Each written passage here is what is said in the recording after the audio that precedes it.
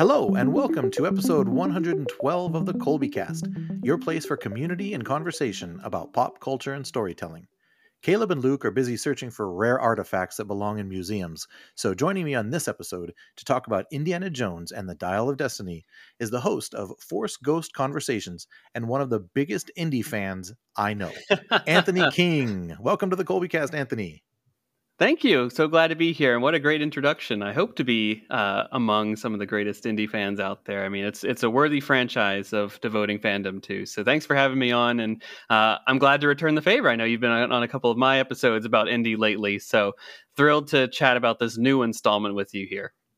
Well, I'm thrilled to have you here to do just that, and I was going to bring that up definitely because I just loved having the conversation with you about the Last Crusade, and then as sort of a surprise bonus, we got to talk about Kingdom of the Crystal Skull, which we ended up having so much more to say about that movie than I expected, and through our conversations about those two films, it just seemed like a wonderful and natural fit to have you on the Colby Cast to talk about the newest one. So one of the things about the conversations and also the episodes that I listened to you regarding Raiders is your very unique backstory with this film franchise. And I would just love for you to take a minute and give us an opportunity to hear your story about these movies. So please regale us. Absolutely. I'll start at the beginning here. So I became a big Star Wars fan first in my life. First and foremost, Star Wars is like the number one thing that I am so passionate about. I was very fortunate to have had an uncle who was my Obi-Wan Kenobi, if you will. He took me to see the special editions in '97. We religiously watched Attack of the Clones in the summer of 2003. The last thing that we really did together before he passed away, unfortunately, was in 2005. We saw Revenge of the Sith in the theater together. And he was really like I mentioned Obi-Wan, and he did a lot of like the early showing me films and TV and stuff like that. And he also got me into history, which is another thing that will factor into this conversation as well. I'm a big history buff. I studied history in college. My first jobs outside of school are within history museums and historic sites, etc. And it's really been this like very impactful thing in my life to get me to where I'm at today, talking to you here. So he was my big Obi-Wan Kenobi, if you will. I've said that a few times already. But once he passed, he was the one really leading the charge for me to like watch various films and stuff like that. And certainly Star Wars is a big one.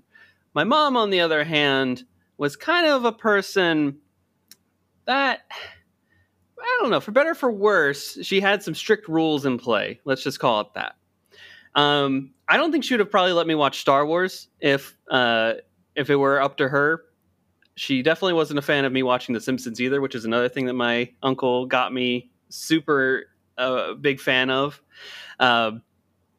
And basically, there is a litany of films that I had never seen before in my life that I've been trying to rectify in my early 20s. Once I hit college, I was trying to like learn the pop culture zeitgeist of all these films that either like inspired Star Wars or came out at the same time as Star Wars, or just with these 80s and 90s films that really inspired or were inspired by Star Wars. Like that's the thing that I love seeing, is when like I can find bits and pieces in movies that are like connections to Star Wars, or I'm like, oh, that's a clear lineage from where Lucasfilm started in 1977 with A New Hope and all that stuff. So obviously one would think that like Indiana Jones would be right up my alley, right? You're a person that loves Star Wars, you love Steven Spielberg movies, you love Lucasfilm, all this stuff, and you're a big history buff too, right? All that stuff compiles together into like, theoretically, this should be my franchise. Yeah. And on paper, you would think, yes, that is correct. However, for whatever reason, again, my mom dug her toes in the sand and said, you're not watching this. This is not, it's not for you. You're not ready for this yet. Makes no absolute sense when you look at the other things I was able to watch in my life with her supervision, all this other stuff. I was able to watch like the American Pie movies, another rated R film. Saving Private Ryan is another great example. I saw these like Knocked Up and 40-Year-Old Virgin, like these movies with her in the theater that like it makes no sense, but where she's like Batman 89, no. Superman 78, no. Beetlejuice, no. The Godfather, no. And of course, the cherry on top of all this is Indiana Jones. Um, so when I finally hit college, and I'm let's paint the scene for everybody. I'm a junior at this point in my collegiate career. I'm a second semester, maybe technically a senior at this point, frankly, because I graduated early. So it's March of 2016. I'm 21. I'm hanging out in my dorm room as one does on a Saturday night. And I went over to the library to do some studying before. And then in your college library, there's also a vast film collection for those that are in school or are local to a library. You know, check out your local library's film department or section, if you will, and there might be a ton of films there that you've never seen before, and that's frankly where I was like, oh, I could rent Raiders of the Lost Ark tonight and watch that. So that's frankly what I did. I also did a double feature with Blade Runner too. I really did a full Harrison Ford evening that night, and went back to my dorm, put it in, and let's just say as soon as I saw the Paramount logo switch from the mountain that we all know and love as the Paramount logo to the mountain in South America, and then of course it leads to the rest of the indie MacGuffin of finding the fertility idol, I was hooked. I said, this is amazing. This is not only is it Harrison Ford, George Lucas, and all that stuff, but I was entranced in the story of this archaeologist professor who goes out into the wild, literally trying to find and save, in my opinion, a lot of these great historical artifacts from being prisoners of regimes, dark regimes, the Nazis, right? All these different competing factors. So I saw Raiders that night. It started my fandom right then and there. And as a graduation present to myself, when I graduated the next following December, I purchased the Blu-ray set of all 4 films to that point. And once I received those, and on sequential days, I watched Temple of Doom, Last Crusade, Kingdom of the Crystal Skull, and absolutely fell in love with each of those films respectively as well. And then I did the deep dives into the behind-the-scenes features that accompanied the DVDs, all the documentaries, and man, I'm still hooked to this day. I was very fortunate to see Dial of Destiny last night in preparation for this, but I was also planning to do that anyways. And that's really where my fandom comes to this point. Yeah, I got tons of indie action figures behind me. I've got the Cup of Christ downstairs. It's a wonderful franchise that I hope that more people are discovering because of it now being available readily on Disney Plus. And of course, the anticipation of this film now being out, and everyone that I'm seeing for the most part is having great reviews about it. At least in the circles that I follow, people are loving it. They're having a wonderful blast, enjoying this summer blockbuster. And frankly, that's where I'm at right now. So thank you for letting me share my tirade there about how I came to this point. Absolutely. And I was one of the highlights of the things, one of the things I looked forward to most is hearing you tell that story again, because I just find it so fascinating. And as a parent myself, my wife and I have made decisions about what we don't want the kids to watch and what is okay to watch. And I'm not sure that there's any rhyme or reason. So I think I can identify really well with your mom and whatever concerns she may have had not letting you watch the movies. And I'm sure she has her good reasons, but what a wonderful part of the story for me is your uncle. And first of all, I'm so sorry that you had to experience that loss. We've all lost important people in our lives, and it's never an easy thing. But look at the legacy that he has left for you, right? And the path that he put you on, and it's a really beautiful thing. And the fact that you have just enjoyed history so much, and that you can appreciate where pop culture and stories and movies and film, TV shows, what part that plays in history, because I'm of the opinion that it's a very, very big part that can't be ignored. So you not only being a fan, but also looking at it as from that point of view as well is such an awesome part of your experience with this franchise specifically, but also with pop culture in general. So, bravo to you for taking it on and becoming such a good fan and going backwards, because it would be easy, and it is easy for many people of a certain age to just sort of like say, okay, well, that was never my thing. I'm just going to leave it where it's at. And unfortunately, a lot of people will miss out on that, but you haven't. You're going after it, and like I said, I think you're one of the biggest indie fans that I know. It doesn't matter what your history is with the movies, whether you watch it on a big screen, a small screen, or an even smaller screen like a phone. You're enjoying the franchise, and you can appreciate the stories for what they have. So that's great. I love it. Oh, thank you so much on that. It just leads me to a comment that I've heard recently that just really sums up how I think is a really healthy approach to rediscovering movies, is that just because something is older or in the past, like a film that might have come out from the 70s or the 60s or something like that, don't look at it as just being an old film and to disregard it, right? Even if it's old, it's still new to you if it's the first time you've seen it. So just let the experience ride itself out and enjoy the ride. And that's basically what happened for me. And, it's been interesting that, I've shared the story a few times now over the course of the indie discussions that I've had. And in talking with my wife off air, we really think that my mom just didn't like these movies and she didn't want to watch them again. That's basically what we're landing on these here. We've determined that she just didn't want to watch these one more. She might have seen them once in the 80s. She might have caught it on VHS or rental or on TV at some point, and she was just like, "Nope, I don't need to see this again." And if he watches it, he'll become obsessed with it. He'll want to watch it all over again. I already have to deal with Star Wars enough. Like I couldn't keep that away from him. She's like, you already have your Harrison Ford property. You can't have two. That's it. Basically, yes. Hey. She was like, "You're not going on. You're not watching Witness. You're not watching Air Force One. Yeah. No Jack Ryan movies. No Jack Ryans. That's right." Yeah. Like I said, she's mom. She has the right. She has that privilege. Well, and that leads us to current day. That is the past that belongs in a museum. What about the present? Yes. What was it like? You said you mentioned you went to go see it. I did too, or else we wouldn't have much to say about this movie, would we? Yes, see you, folks. That's a great job. Yep. Thanks for tuning in to another episode.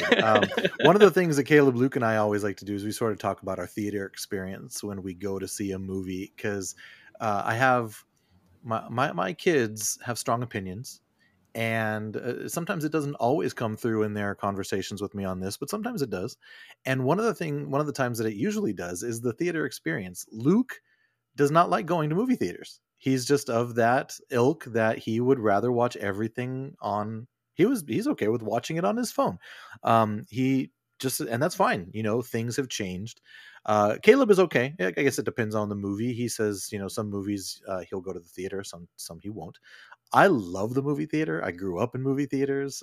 So I enjoy, I remember the days of going and watching, what we would only watch on Netflix now, but it was at the movie theater, rom-coms and these personal stories between two or three people. Nothing that had to be seen or witnessed on a massive screen or with the best sound system, but we still went to the theaters and watched it. So where do you land in that conversation, and how was your theater experience for Indiana Jones and the Dial of Destiny? Well, first off, I will say I love this movie theater going experience. In generally, I am a Regal Unlimited member, so I go as much and often as I can to the movie theater and make the most out of my Unlimited pass for that purpose. I love seeing films in different formats. I'm not opposed to just doing the standard movie theater experience, but we also have an RPX theater in our neighborhood, which has basically a rumbling seat. And we also have a ScreenX theater, which is like a 270 viewpoint, depending on where you sit. Like you can see peripherally a lot further. So that's really great. And of course, if I could, I would see every movie in 3D personally, because I love the depth perception that it provides.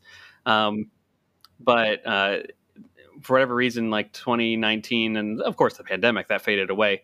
It started to resurge a little bit with Avatar 2 release, but we'll see if that sticks any further here. But generally, I do try to see just about every movie I can in the theater.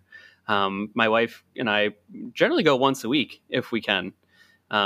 we get so hooked into the once you're in like the theater system, you kind of don't stop. Like you see trailers for stuff and you're just like, yeah, I'll go see that. Especially when you're an unlimited member, because you really are like, I have to use it at least twice a month in order for it to like have any value.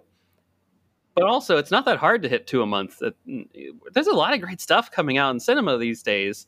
The summer season isn't really just the summer season anymore.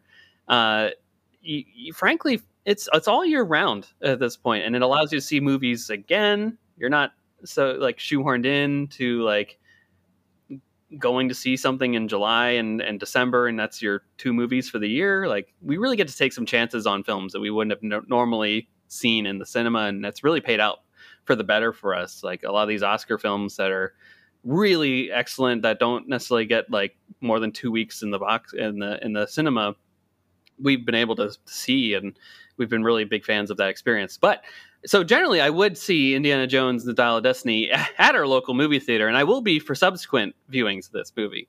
But for this, so I currently live in the Washington D.C. area right now. But growing up, I grew up in Hershey, Pennsylvania. You may know Hershey chocolate and all that. That's heard of it. Yeah, I've heard of that. that's where I grew up, was where that is made in that general area. Around there, when I was a kid with my uncle, we used to go to a drive-in movie theater that would do double features every weekend during the summer season, of course. And I've seen very weird double features there in my lifetime. Madagascar and A Hitchhiker's Guide to the Galaxy stands out as being a very, very interesting couple of films, especially for a 9-year-old at the time. Jurassic Park 3 and Terminator 3 was another one that stands out of being like, what am I doing here? It's very different flavor profiles there going on with the Hitchhiker's Guide to the Galaxy. Absolutely. And I think with the pandemic, drive-ins really resurged as a place that you could go see movies again. And I really wanted to celebrate that once more. I think, even for fun during the pandemic in our house, I would bring up that same spirit again. I would invoke that with my wife, and I would make dinner for the two of us, and I would turn on, you can go onto YouTube and just search up like old drive-in movie ads, and I would play them while we eat, and then I would do a double feature that night. We'd watch some movies that we haven't seen before, and we usually start with like a kid-friendly one in the first showing, and then for the next one we'd do like a more R-rated probably film while like the kids are supposed to be asleep and all that. So we did that a lot, and I thought, like, what great instance would be to like celebrate that movie going experience. But I honestly, it makes sense to do that for me with Indiana Jones more so than any other film, because it invokes the summer blockbuster season. It's a film that has deep connections and ties to the 80s of it all.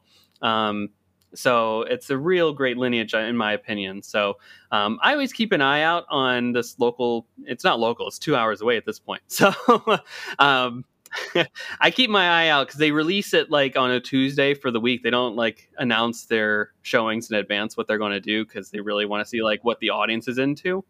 So on Tuesday when that came out, I saw that they were doing. I had this thought in the back of my head for a little while now that we should probably do this.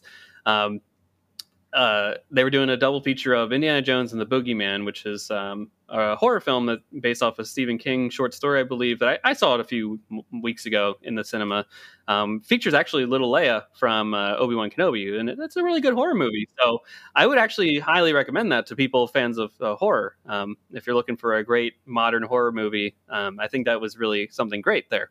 My wife didn't see it yet, so I was like, okay, great. It'd be a good double feature for the two of us, and then I'll drive us home afterwards. So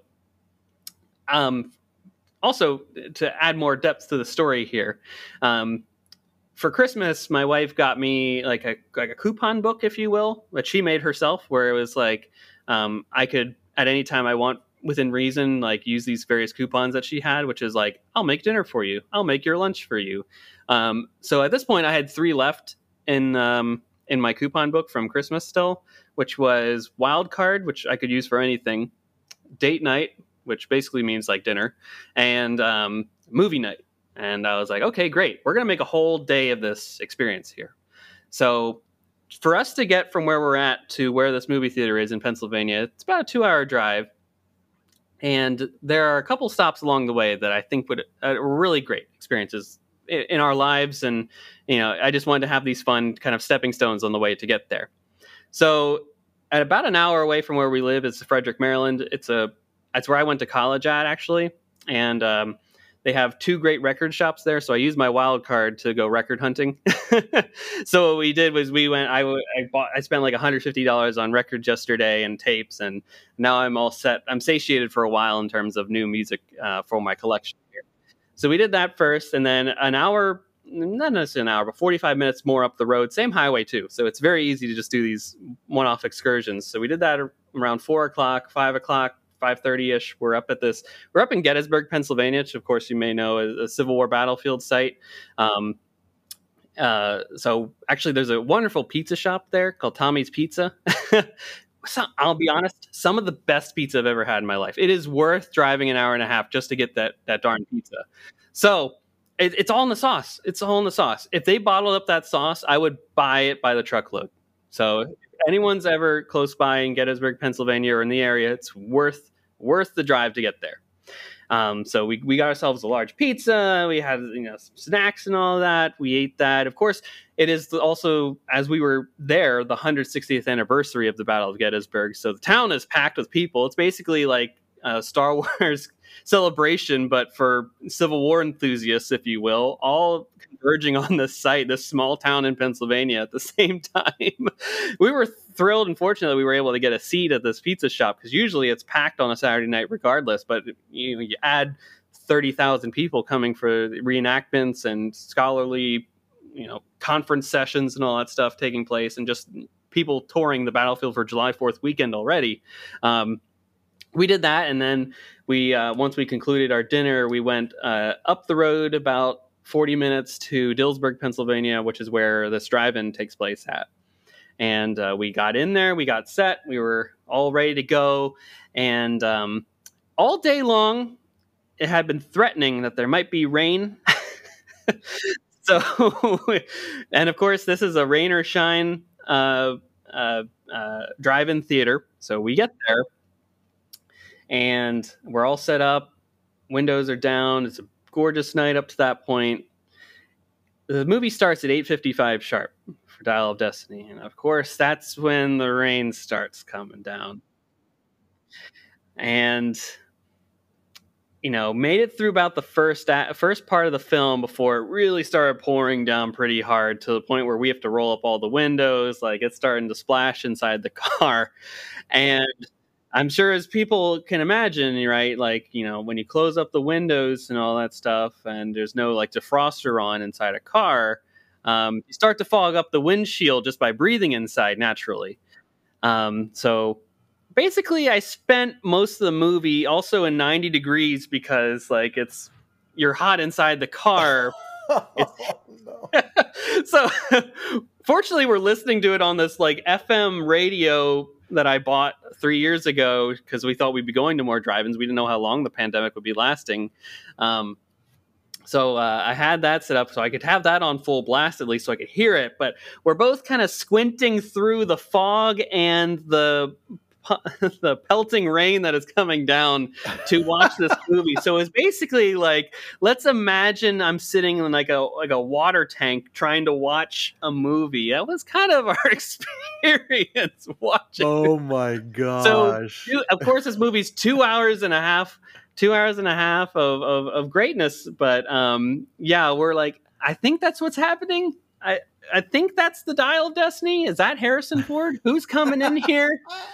So all aside, that was the experience we had seeing it. We could not stay for the second one. I could not do another hour and a half of that. Like, you can't watch a horror movie through that lens of that. Like, it was hard enough picking out the action sequences. Like, there's a whole sequence in this movie where they're talking about eels and going underwater. Yeah. And could you imagine trying to look at an underwater sequence when you're already looking underwater? Like, that's a double filter right there.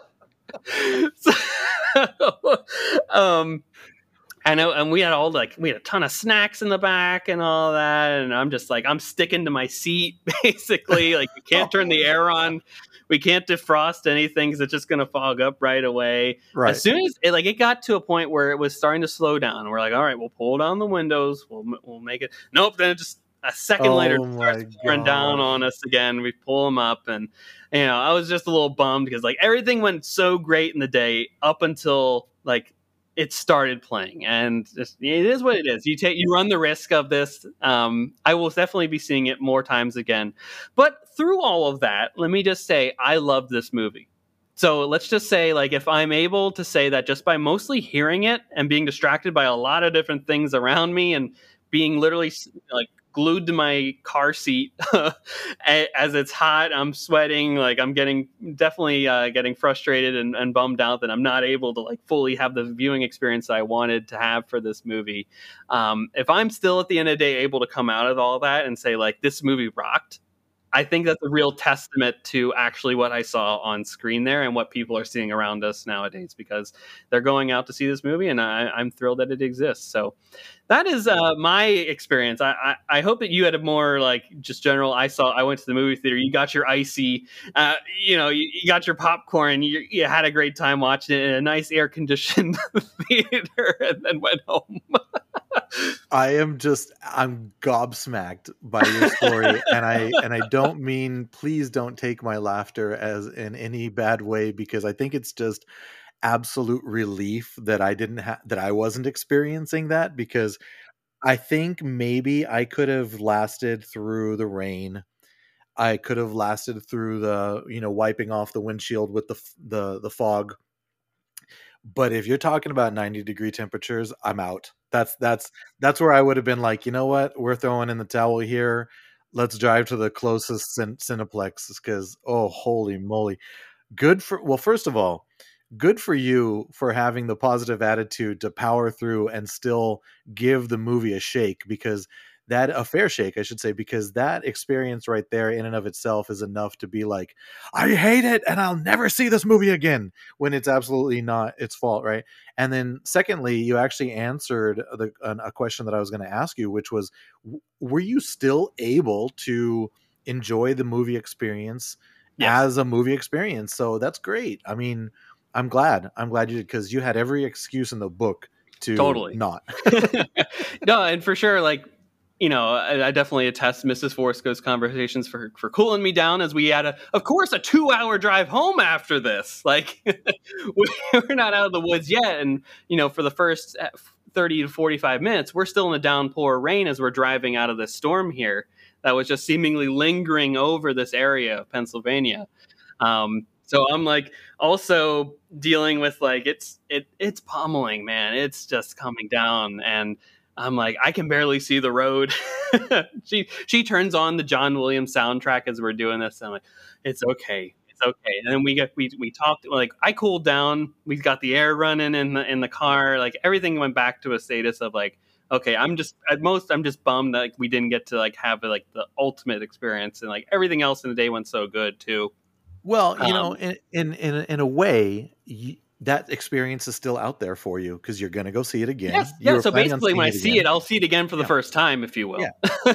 and you will like it even more. And it sounds like you already liked it a lot. So, Totally. um, our theater experience was way more standard than yours. Normal. Yes. I didn't get the wild cherry icy though, because the only What? unique part about ours was because we actually caught a 9:30 in the morning screening of it, which I don't know Did if that I've ever stop you seen. from getting a cherry Yeah, icy? I just couldn't do it in my own head. I'm like, I'm not even sure I've had breakfast yet, Oh, so that is the breakfast of kings, though. You gotta, you gotta get next time. it. Yeah, I just couldn't justify it in my brain. And our theater actually got cold, so I'm so sorry. This is like the exact. I was so comfortable. Complete, yeah, We very we saw it in the opposite. recliners. We had our feet up, so it's the a polar opposite of your experience, Anthony. So I feel like I should apologize for that, but I know I don't. So. Yeah, don't apologize. I bought the tickets. It was totally my choice. It's like you roll the dice when it comes to these type of like experiential, type of experiences, and you know, it happens. Sometimes you It is what win, it is. sometimes you don't. Much like indie. Sometimes you get the Totally, artifact, sometimes you don't. totally. Now I Well, will say, I was able to see a lot of that first half of this movie very well, and 80-year-old Harrison Ford looks great. I saw him with his shirt off, guys. He looks phenomenal. He looks better I than mean, me. he looks better than me too. Yeah, I'm I'm like, sitting there man, going, I got a goal. This is my goal when he I'm 80. not only is he a movie star, but he's a rock star. I mean, he's like, yeah, Stephen, James, George, I'll rock the shirt off scene. That's fine with me. I'll My walk around in gosh. my Yeah, boxers and dude, just in his socks. boxers. Like, oh my And God. I've even seen in it's funny because my next thing I wanted to get to was to talk about Harrison Ford. So we're just naturally doing that. So let's talk about Harrison Ford for a minute. Oh, And this totally. is a good jumping off point because yeah, he even said in interviews that was one of his favorite scenes to film was was I the believe it. good It's one of my morning favorite to scene. watch. And I love the fact, even though they rocked the Rolling Stones in the trailer, that scene was full on Beatles. I almost came out of Mm-hmm. my seat because I Mm-hmm. love the Beatles. And Magical Mystery Tour is blasting at his neighbor's place, and I was like, yes, yes, this is fantastic. I But loved talk to all me a that little too. bit Yeah. about Harrison Ford. Let me know what you think about him as just a movie star, as a person, your experience with his movies, and then hit me with your favorite Harrison Ford movie that is not a Star Wars or indie film. Oh, great. Happy to do all that. Yeah. So, let me just start in follow up to that. Like, also, I love in that same sequence how he's grumpy. I love grumpy old people. He's basically get off my lawn, but he's like turn down that radio. It's 9 o'clock. Yeah, what are you guys doing here? Some people are trying to sleep here. And I'm like, man, I also aspire to be that. I also aspire to be that level of grumpy when I'm his age. So, totally love that whole sequence. It's a great way to start the next phase. Of course, that's not technically the opening scene of that movie, but of course, we got to see the younger Harrison Ford, or at least the de-aged Harrison Ford in that first sequence there. Yeah, to me, I guess like Harrison is certainly what I would consider to be like the modern age like film star, if you will, like a movie top bill movie star. Like, in my opinion, I mean, this guy, for especially like our '80s films and late '70s films that we love, like I just in my opinion, like he is the first one that like just by the fact that his name is attached to the movie, it will sell tickets. um, I can't think of anybody else before his time, really. I mean, like a John Wayne, maybe, but like his films weren't necessarily blowing up the box office the way that like Harrison Ford certainly did. Like Star Wars, Indiana Jones, of course, the other things that he'll do in his career. Like, if Harrison's attached to a film, like it'll probably do well. And his style of like how he handles himself in Hollywood and with interviews as well is also, I think that a lot of stars, either of his like contemporaries a little bit, or up to today, try to emulate. Like I think like a Tom Cruise certainly tries to emulate what Harrison Ford did, Will Smith as well.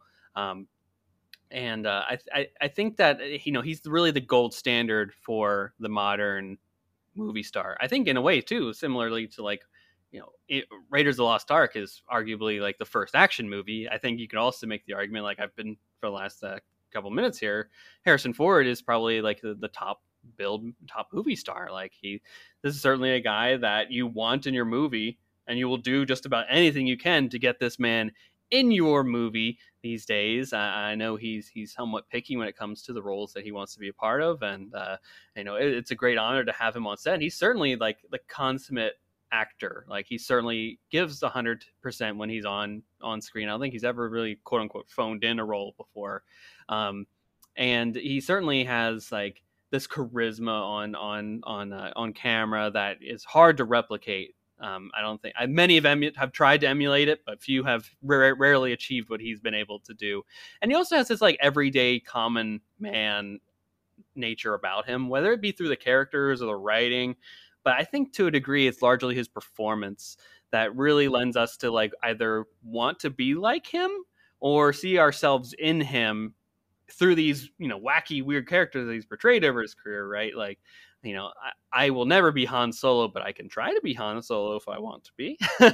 Or again, like, I could try to become an archaeologist if I wanted to, But I may not necessarily achieve full PhD marks, but I can certainly get there if I try my hardest and all of that, and work in a museum and have the same tenets and belief systems as these guys. But at the end of the day, I think Harrison Ford is certainly is just it will be a sad he will not be with us forever.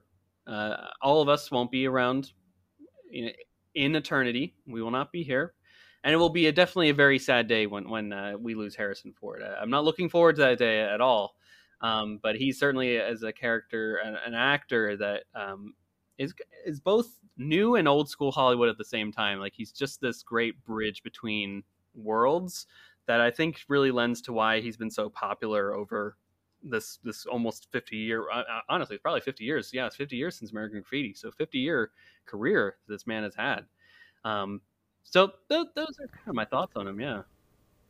Well, he certainly has the corner on that fallible action hero, right? That relatable everyman that you're saying.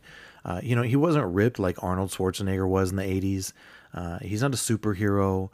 He's not the calculating Ethan Hawke type of planner, right? He even says in Raiders, he's just making this up as he goes. and it was the '80s, the era of action heroes. A lot of people talked about John McClane in Die Hard as being a similar type. And a lot of people would say, oh, he's the first time we saw an action movie hero like that. But no, I think it was Indy before it was John McClane. And Harrison Ford makes it work. Like, he makes that work. And it's not an easy line to navigate.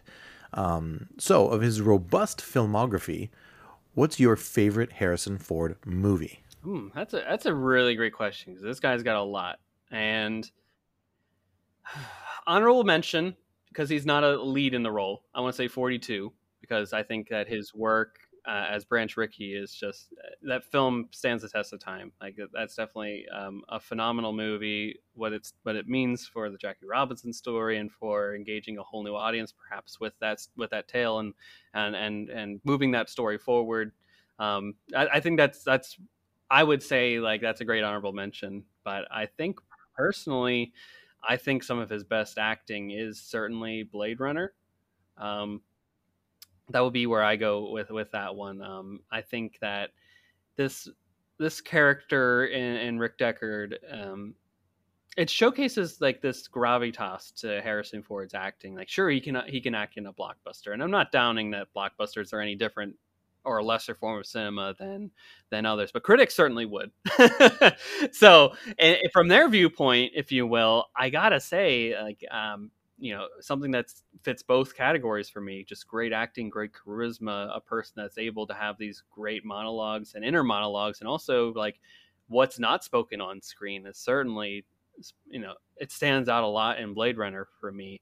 And as a film that gets more rich as I watch it, with each subsequent watching, like, I just appreciate his performance more and more and more in that movie. So I think that one certainly is one that really you get the full array of Harrison Ford acting capabilities. So that's where I go with that one. And I think it's the most, aside from like supporting actor roles, like we're talking Harrison Ford is the main guy.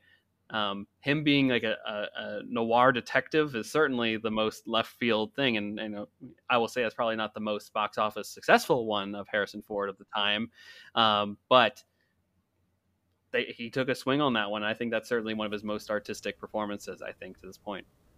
I don't know if you know this about me, and I might just make you fall off your chair, but I've never seen it.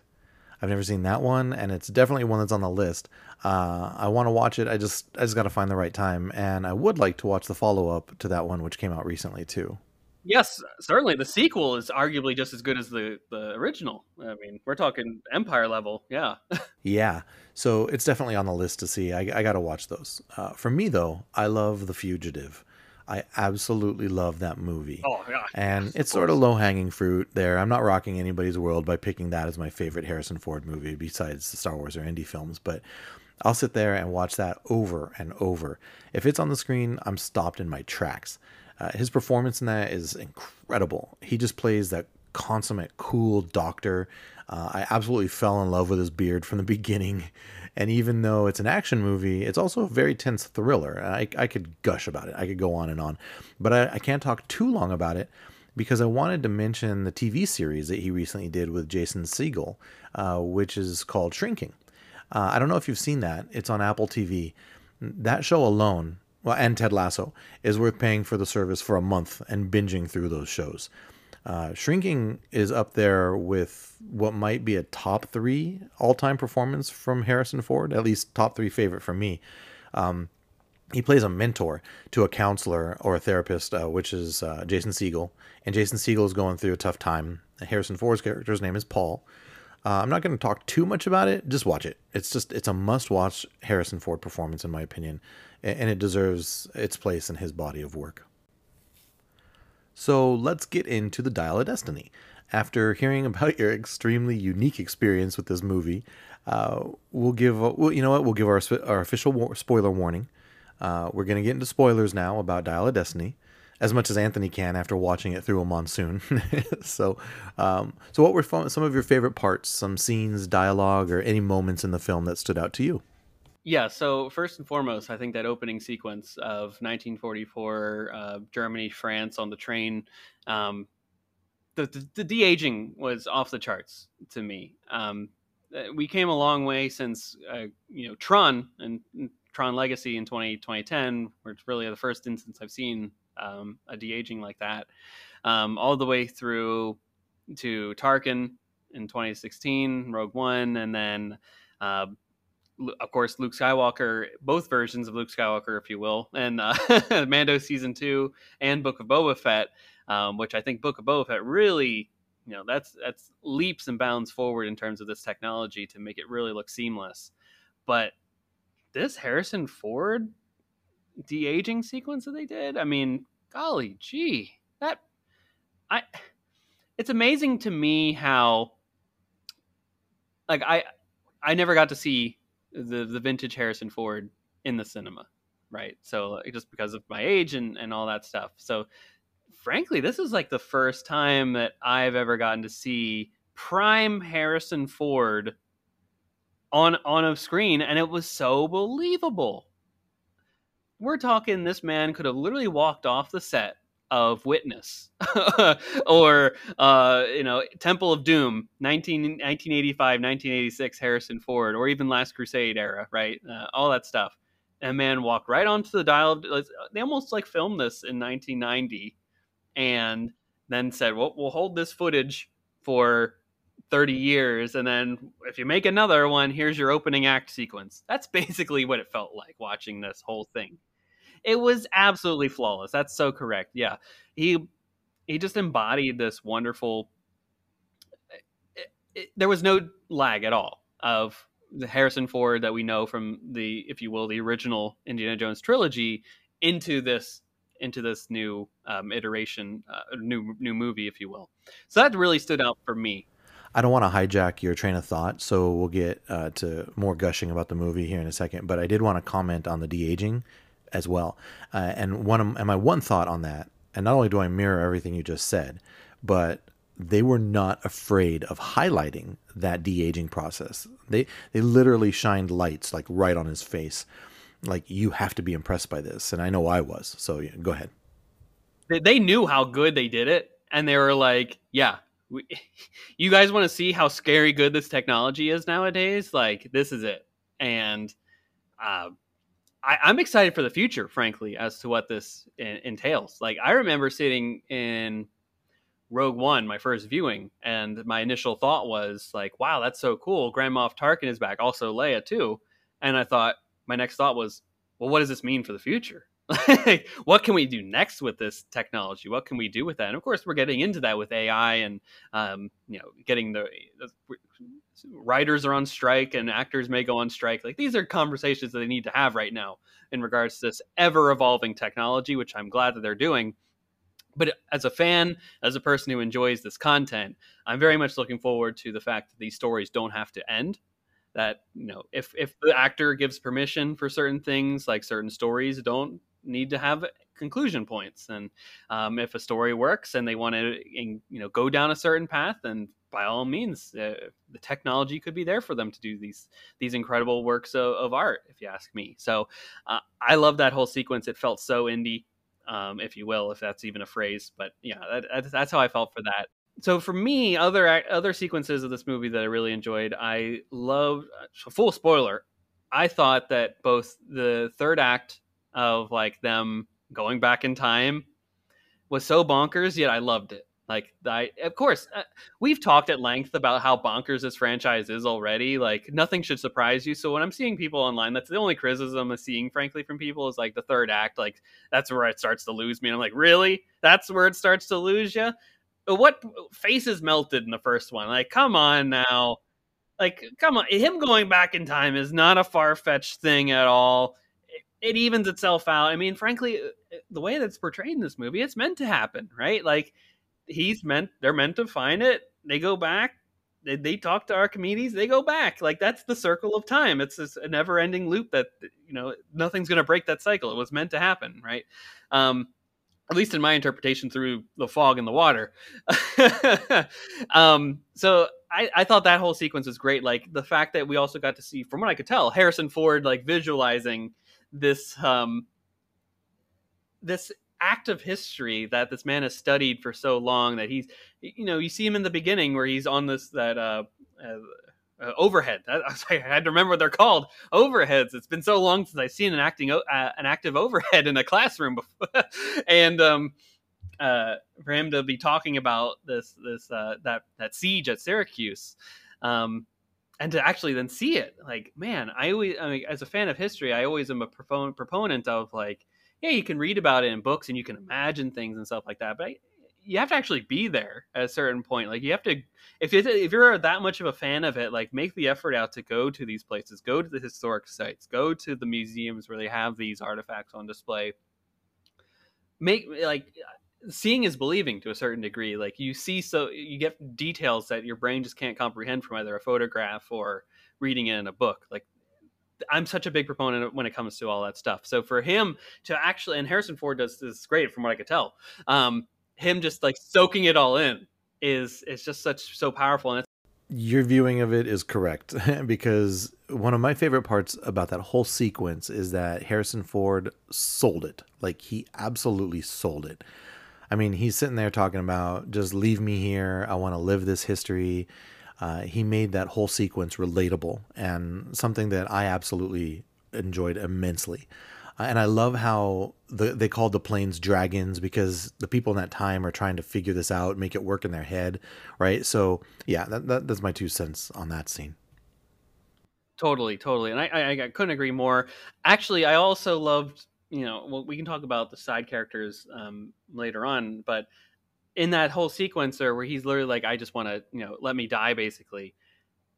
There's such a trope about that in movies, especially of late. I feel like, I know, of course, I can't think of any examples coming to my head, but I feel like I've seen this in the last 20 years where characters that are in the end of their franchise are just like sitting there looking at like a sunset, if you will, and they're just like, let me die, basically. The only time I can think of it really is like in Breaking Bad with Mike, where he's like, just let me die here, just let me die in silence and all that stuff.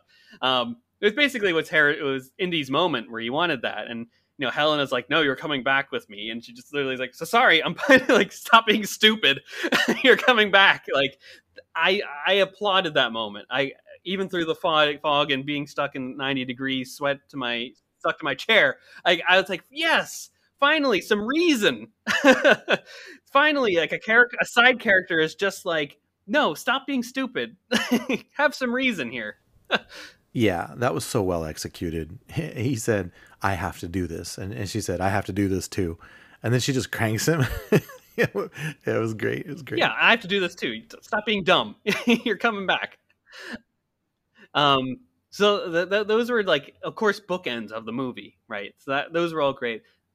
In terms of like a dialogue, emotional heartbeat sequence, I think you and I, we discussed at the end of the Crystal Skull episode, we were like, how do we want this to continue? Because they're going to have to address some questions, right? We were like, clearly the Marion of it all needs to be addressed. The Mutt of it all needs to be addressed. And when Helena was like, what would you do if you could go back in time? Like, what would you change and all that stuff? And that moment where he's just like, I would go back in time to stop my son from enlisting. And then you just like, you get the answer. Because of course you get the beats throughout the movie where you're, okay, separation, agreements on the table. Marion's clearly not around. He sees the picture, so he's still wearing the wedding ring. He still has an infatuation and a love for her, but then he's explaining through like, he's Mutt signed up very much like I think Mutt would probably. He's probably signs up for early nom.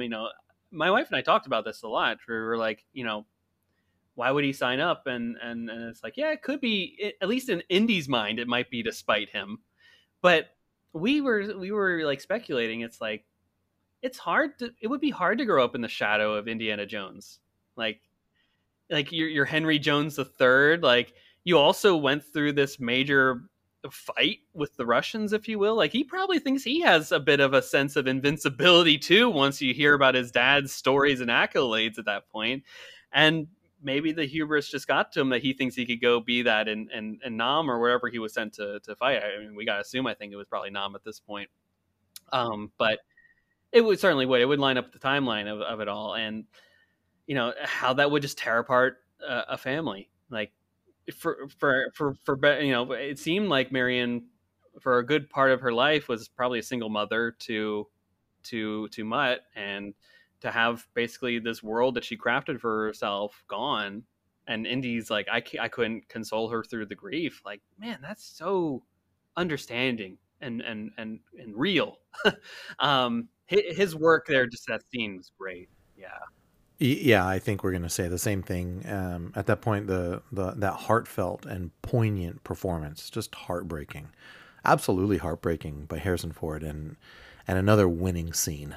Definitely, of course. And then the payoff later on of like, this is why you come back, right? This is why it's your destiny to be here.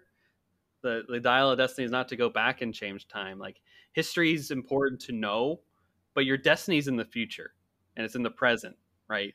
You can, those that linger in the past and want to change it, they aren't living in the present or moving to the future. I think it's the major theme of this movie that I was able to extrapolate even through all the stuff. And that's powerful. That's powerful for all of us sitting in our chairs, right? I think we all could dwell on the past or linger on things that, like, oh, if it would have went this way, maybe things would go my way. But like, you can't do anything about it. I could go back in time and say, hey, don't buy these tickets, it's going to pour all night. Or you could say, great, I had a great day with my wife regardless, and I get to see it again, and we had a fun experience, and we're going to laugh about this today. It's not even 12 hours later, I'm still laughing about it. So it's just a great lesson for all of us, which I think at the end of the day, like, these stories are coming of age stories for all of us. Star Wars specifically is definitely, I would say, argue a coming of age story for the 12-year-olds and the 12-year-old in all of us. And I think to that degree, Indiana Jones is that for a lot of things too. And this movie particularly said, live in the present, look towards the future, do things, know the past, acknowledge it, but move on, and try to make tomorrow better. And I think that that's certainly what exhibits in that final sequence where him and Marion try to reconcile and move forward together. Very well. So very, very well said. And also, that scene right there that you just brought up is also very well executed with the callback to Raiders, right? Like, where doesn't it hurt? It's just brilliant. Absolutely brilliant execution. Great idea. Great writing. And then at the very end, it's focusing in on that hat. And you're like, okay, is this the end of the movie? And in the very last second, the hand reaches out and grabs it. It's not telling us that we're getting more Indiana Jones stories with Harrison Ford. It's just telling us that he's reached a place. Just like you said, he's stopped living in the past, and he's now looking forward to the future, to his future. He's still himself. He's still going to rock that fedora, and he may not need that bullwhip anymore, but he deserves to rest, to heal, to be happy. And that's the message I'm getting right now from the end of that movie. He's putting on that hat. He's going to live to the best of his ability. He's going to be happy. What a great ending. It's just, you can't ask for a better ending than that, right? Totally. I was, if there was any concern that I had about it, like, I love the ending so much of Kingdom of the Crystal Skull. Like, that's a great happy ending. But this is also a good happy ending, and it's a real ending. Like, this is definitely, like, it would be, in a way, it's almost hubris of us to think that just everything was hunky dory, that they got married, after not being together for 20 years. Now they have a son. There wouldn't be any turmoil, no friction, none of this. Like he's already saying you're going back to school, and like yeah, of course when you're in the midst of a fun adventure, like that all makes sense, and they're gonna laugh about it. But like when they have a Tuesday night and they're sitting on the couch watching the news, and Mutt's like, I'm just gonna go work on my motorcycle, and then Indy's like, no, you're going back to school if you studied tonight. Like there's gonna be some friction there, and you know maybe it amounts to what we see today. But in terms of like why does this movie exist? Like there's a clear answer for this now. And I'm glad that it exists because it is a great bookend to a 5 film arc for this character where he's like no longer living in the past, he's living in the present. Yep, absolutely. Well, it's funny in that last section, the discussion about the movie in general started to focus in on characters, and that's one of the reasons why all these movies are so good, because they have brilliant characters, they have wonderful characters, relatable characters, fun characters, interesting characters, and this movie is no exception. So, focusing in on characters, what did you think about Helena Shaw, who was played by Phoebe Waller-Bridge? How'd you like her as a new character? How they incorporated her into the story, where she came from, where she started, and where she ended up? Yeah, I actually thought that Helena was a great standout of this movie. I was, I'm always wary when they say like femme fatale, which how they clearly described her throughout all the marketing and press, especially at Star Wars Celebration. She was like, I'm a femme fatale character. And like, what does that mean in a modern context, right? I thought that her being, a goddaughter, a great, foil to Indy, they were definitely worthy equals of each other. And she had valid reasons for what she was doing and all that stuff. Very, I think, if I were in the same situation, I might be doing the same thing myself. And at the end of the day, I thought that she was brilliant in saying, stop being stupid again. Like, I'm going to keep coming back to that sequence because I'm like, oh, is this really, I'm going to see Indy die here? Like, I just, how many of my heroes do I have to see die on screen now? As like they bring them back for one more installment, and for her to just like at the end of the day be a hero too in her own right. Say like sorry, punch in the face. You're going back to your own time, right? Like that's a great hero moment for me. Like I was doing a fist bump in the car. I was leaping out of my seat as my skin was pulling up off the car, off my seat car, and I thought she was really great. And I hope maybe there's a chance for more stories in the Helena of it all. I mean, I don't know how the box office is going to shape out. I don't know what Disney Plus is. They're canceling shows left and right on there, but I don't know what the future holds for the Indy franchise, but if they want to, I think there's a great avenue by which you could tell some Helena stories. Maybe if it's not necessarily through film or TV, perhaps it is a book. Perhaps they could expand in comics. Perhaps they could. I always am a big fan of animation, and I think that's a very low risk, high reward thing. And I think Indiana Jones would be a great series for animation wise to continue these stories. Whether it be Indy himself or Helena or something like that. Like I think both would be definitely excellent. So I'm glad that Helena exists. Like obviously, I think when you hear the word femme fatale, I think like your question, like, oh, what does that mean? There was always like who is she related to? There was a lot of speculation about that leading into it because they never really explained who her dad is, and obviously it's Basil Shaw played by Toby Jones. So it's not like Belloc had a kid or something like that, and that's who you're right. It's not like that's the case here. So I'm glad that it wasn't like some like gotcha in your face kind of reveal type deal, and it didn't detract from the story at all. I thought she was just very well acted. Loved the charm of the character, great wit, and I hope for more. That's all I really hope for with that character is more. I would totally watch Helen Shaw stories. Phoebe Waller-Bridge is a brilliant actress. I loved her as L337, right? So as Helena, she just comes from this place of just being motivated by money. She has no real attachments to people. By the end of the film, she's learned the value of a person. She saves the day, not just for people around her, but for Indy and all of us too. So where she's at now, it's a wonderful place. I felt like it was so appropriate, so poetic for her to be there in that final scene. She's the one that cared for him. The Dial of Destiny is sitting there on his bedstand. She hadn't gone off and sold it. So that tells us she really has learned a very valuable lesson. Um, so she's got that noble heart now, where she didn't necessarily have that at the beginning. And I also liked the goddaughter aspect of it. I have a goddaughter myself that we consider to be blood. We love her. She's part of our family. It's not like she's part of it. She is a part of our family. So I can relate to that love that Indy had for her. That was it was a really interesting way of introducing the character. And I agree with you. I would watch, I'd read, experience more Helena stories by all means. And then a character that we're blessed to have because of Helena Shaw is Teddy. I mean, Teddy for me, he's the second coming of Short Round. He's got that same vibe. I'd watch more stories with him too. And I thought, he was absolutely portrayed with brilliance by Ethan Isidore. And apparently, this is his first feature film. And I think he just absolutely killed it. He nailed it, and I loved it. Nothing seemed out of the ordinary for him. Even with the whole flying the plane at the end, they foreshadowed that a bit when he's sitting there at the auction, and he's supposed to be the doorman, right?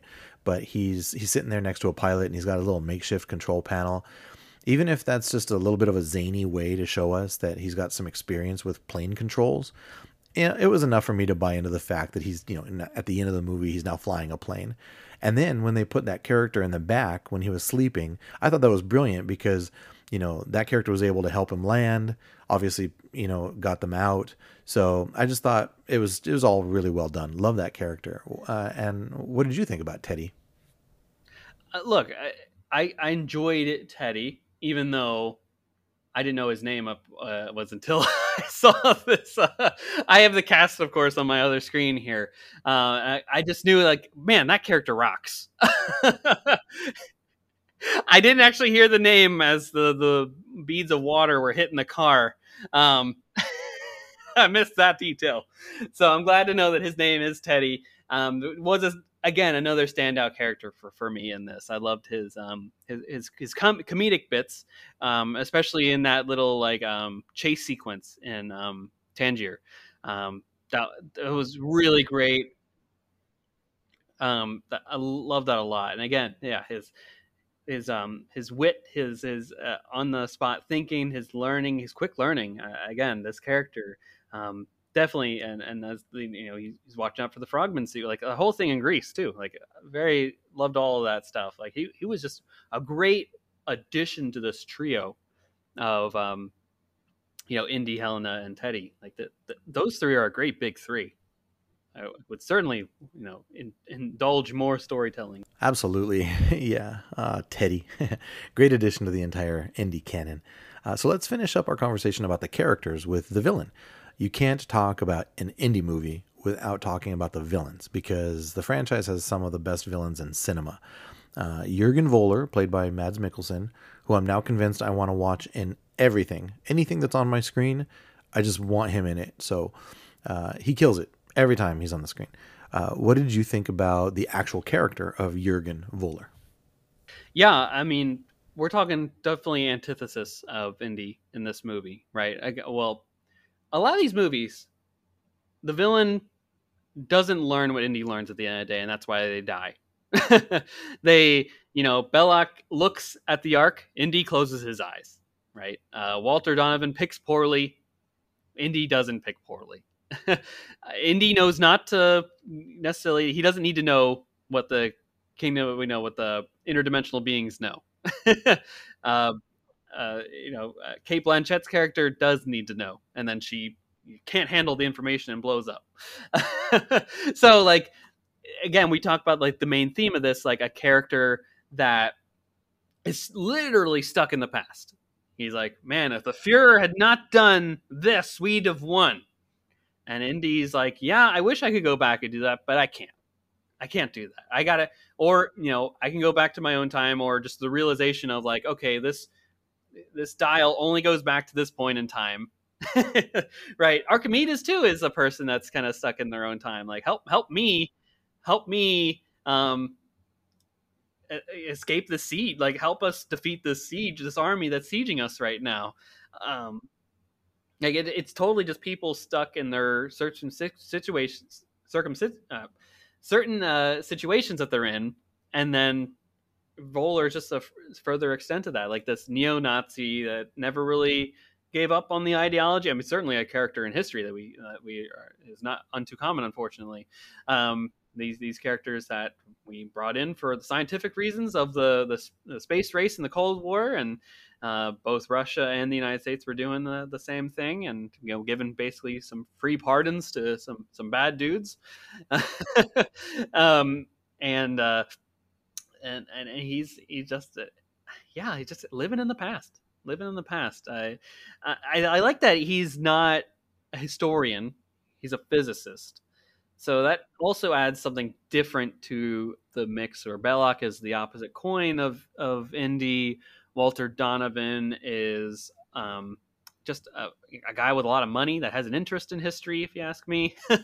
um, and Irina Spalkov is also kind of an opposite to Indy, but a knowledge obsessed person.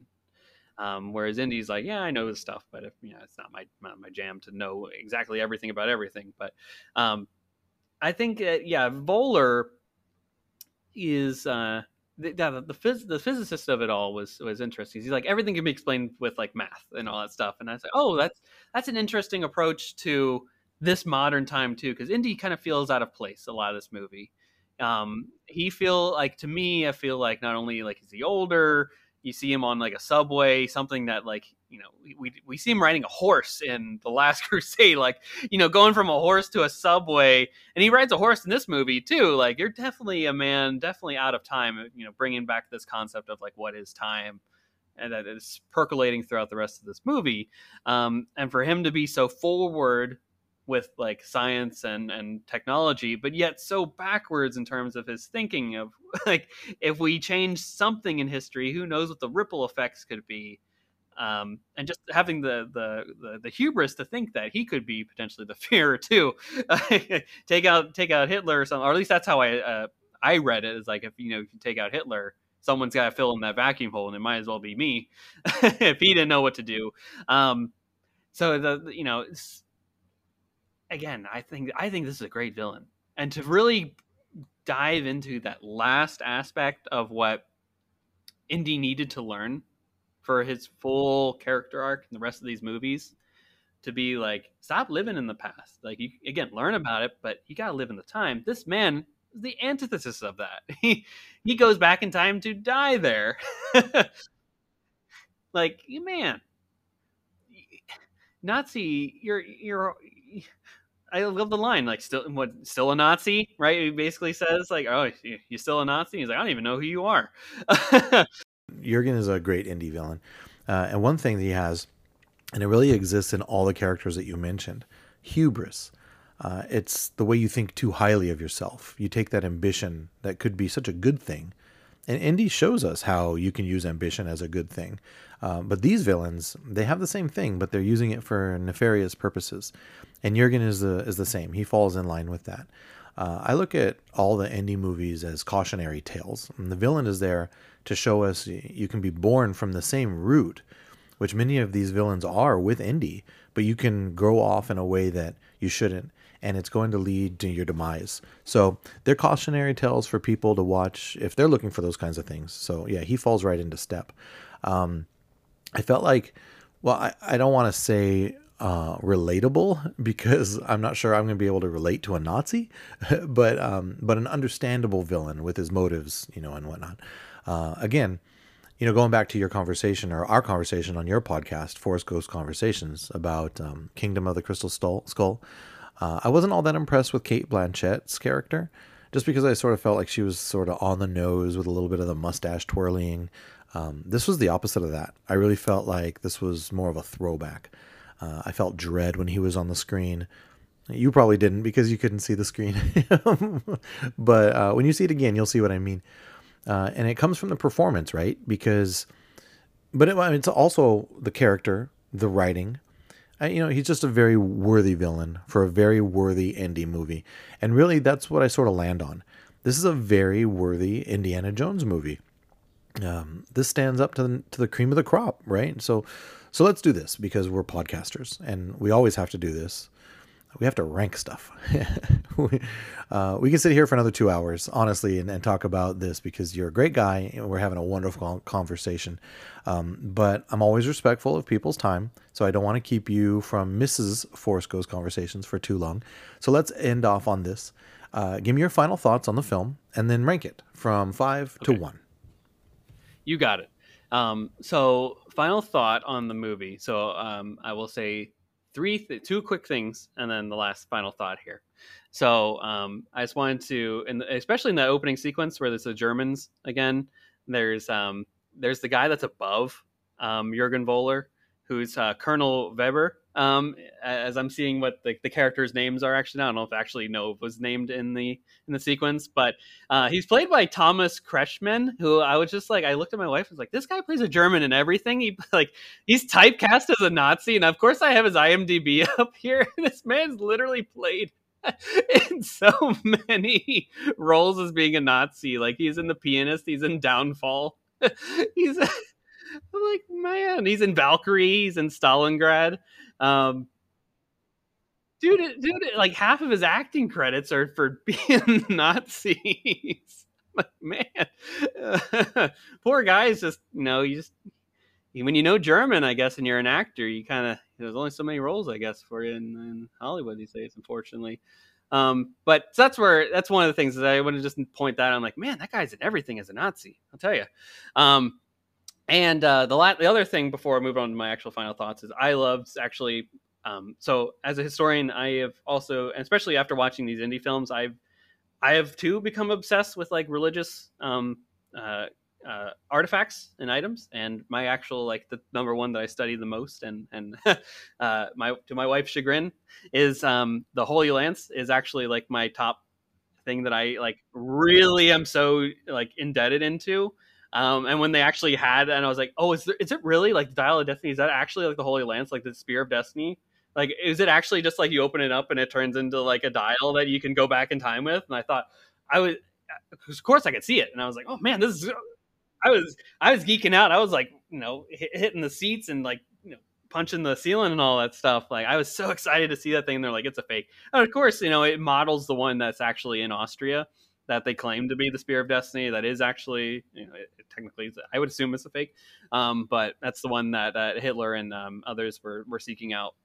There's two others out percolating out in the world that claim to be the Spear of Destiny, or at least pieces of the Spear of Destiny. So if anyone wants to go on a tirade about the Spear of Destiny, just feel free to hit me up on all my social channels, and we'll debrief that further. So and then finally, my final thought is, man, I love this movie. I can't wait to actually see it for the first time again.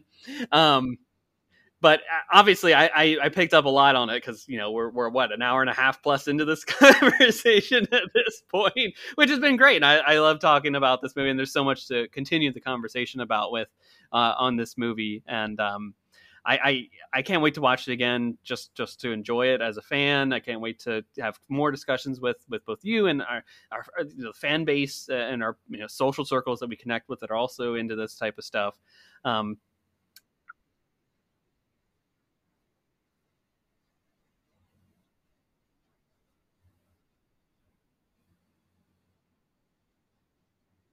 Yep, basically.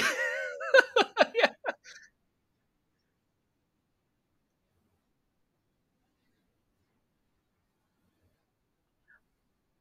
Yes, I get to see it again for the first time. Like I will see, I'll maybe hear Teddy's name. Like maybe they go like, "This is Teddy." I don't know, because I had to hold there was a certain point where, because the rain was coming down so hard, I had to hold the speaker right beside our heads, and like I might have missed like a whole big chunk of dialogue about this movie in that point. So very excited to just hear all this again. But I think this movie rocked. I love that. Honestly, I will say like my big takeaway, and this isn't please no one take this as a knock against James Mangold, because it's not meant to be at all. This is like meant to be the highest form of compliments that I can ever give to somebody. Is that I felt like Steven Spielberg directed this movie. I wouldn't have known that James Mangold directed this. Until you see at the end, directed by James Mangold, everything felt like a continuation from Kingdom of the Crystal Skull, Last Crusade onwards to this one. It didn't feel like didn't feel like J.J. Abrams directed this. Like, of course, there are probably some things that he has stylistically that was like, yes, this is a flair of the James Mangold, if you will, but it felt very much Spielbergian overall. It felt respectful to the other films that came before it. They didn't just immediately come in and say, well, Mutt's dead, guys. No, it meant something to the story to have that effect for the character, and how I was able to bring these, Marion and him back together at the end of the movie. So like these were definitely, I had no, I will say, like, sorry to keep going on my final thoughts here, but my initial fear going into The Force Awakens was like, how will this carry on in a post without George Lucas and all that stuff. And I love what we got. So like I like calmed down after the first 10 minutes of The Force Awakens, my first viewing, because I was so worried. I was like, oh, please be a crawl. Like these are questions that I had that I didn't know would happen. So of course now, like, that same little thing happened in the transition of the Indy, where I was like, okay, if the first 10 minutes go by and there's nothing that, like, I'm so protective of these films. So I want them to like live up to the legacy that's set forth for them. I didn't want that to be inhibited at all, with the next installment. And once I saw like this Holy Lance and all that stuff and the de-aging, I was like, okay, we're fine. We're good. And James Mangold knocked it out of the park with this one, in my opinion. And I will say, I'm thrilled that he gets a Star Wars film next. I'm very excited to see where he goes with that one. So any lingering fears that anyone may have about this guy and his career, throw that out the window. And looking forward to what he does next. I'm very excited to see this movie again for the first time. See, right? It's the tagline for the special edition. See him again for the first time. That's basically what I will be doing on I believe, probably go on the 4th to see it again. So that is my final thought on the movie. Before you get to your ranking, can I just make an observation? You're one of the rare individuals that legitimately will be able to see the same movie for the first time again. Every once in a while you see on the socials, like, name a movie that you want to go back and see for the first time again. You're literally going to do that, and I feel privileged to know you. So let's rank these bad boys. I'll probably put Kingdom of the Crystal Skull at 5 at this point. I'll probably put Temple of Doom at 4, and then I'll put Dial at 3, Last Crusade at 2, and Raiders at 1. And that's where I'll go right now. You're not going to get an argument from me. Before we get to my ranking, I want to comment on James Mangold. I think you pay the man a high compliment. You didn't realize he was directing the film, because this just fits like a hand in the glove to the overarching indie world. He brought it, and I'm excited to see what he does with Star Wars too. So all excellent points. I don't know that I could add to any of them, except maybe I do feel like this is an indie movie, right? I don't know what better way that I could compliment it. And can you believe that we just sat here talking as much as we did about this movie without mentioning John Williams more than just the fact that you guys were playing the soundtrack on your way home? But again, he brought it too. An indie movie is, in my opinion, is nothing without John Williams. Similar to Star Wars. I just sat there when the credits started rolling. And any movie that we go to that doesn't have a post-credit scene, we all just sort of look at each other like, okay, so when do you want to go? We'll typically give it a few minutes and then we'll move on out. But at this time, I looked at my wife and I said, we're going to stay here for a few minutes because I want to listen to the maestro. Right? You never know if this is going to happen again. So all the lives that he's touched, I don't know that you can define it. I'm not sure you can actually put into words, because it's music. It takes us to a different place on a different level. But he absolutely brought it, just like Harrison did, just like Mangold did, like everybody else. They brought it for this movie. And I agree with you. I'm so glad that it exists and that it's part of the indie world. So I'm going to rank mine pretty similar to you. Crystal Skull will go 5th. And again, we talked about, we talked for an hour and a half on your show about how much we love the movie, but somebody has to get that 5th spot. Temple of Doom, I'm going to put 4th, and Dial will go 3rd. Where we differ is I actually put Last Crusade ahead of Raiders, and I think it's because of the dad and son element that does it for me. So Raiders will go 2nd, and I always ask myself, what are you doing? The reason we have these films is because of Raiders of the Lost Ark. How can you put that number 2? But then I just go with it. I'll be honest with you. I almost wish that we could get one more Indy movie because we would have two trilogies, right? So you can look at The Last Crusade as the true ending to the first trilogy, and then you make one more to get a second trilogy. I know it's not happening. But The Last Crusade for me is almost a perfect movie in the first place. You get that last scene where they're riding off in the sunset. This is why we go to the movies. This is why we love movies. The scenes like that. And I feel like Dial of Destiny definitely gives us that moment with the hat, with seeing his family, his found family, walking off down the street to go get ice cream. He's in the apartment with Marion. They're reconciling, and you can see that last zoom in on that hat. I am just thrilled that we were able to sit down and talk about this movie. Again, like I said, we could sit here and talk more and more and more about it, but I do want to be respectful of your time. So thank you for joining me. Thank you for coming on a long overdue appearance on the Colby Cast. Tell us a little bit about Force Ghost Conversations, and let us know where we can interact with you on social media and where we can find the podcast. Yeah, absolutely, Colby. Thanks again for having me on. And anytime that you want me to come on again in the future, I'm only a phone call away and happy to hop on anytime.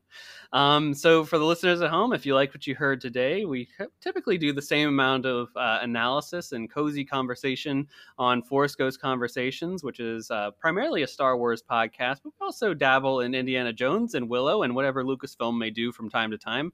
And we do deep dive discussions, do all things books, comics, television, movies. Ahsoka's coming around the corner, so if you want to enjoy the conversations that we'll be having around that in the near future, then be sure to check us out. We're available on all podcast platforms, so Spotify, Apple Podcasts, Google Podcasts, you name it. If there's a podcast site, we're probably on it in some way, shape, or form. So just search for Force Ghost Conversations and we'll be there. And we're also available on most social media platforms, including Twitter, Instagram, Facebook, YouTube, TikTok, and Hive.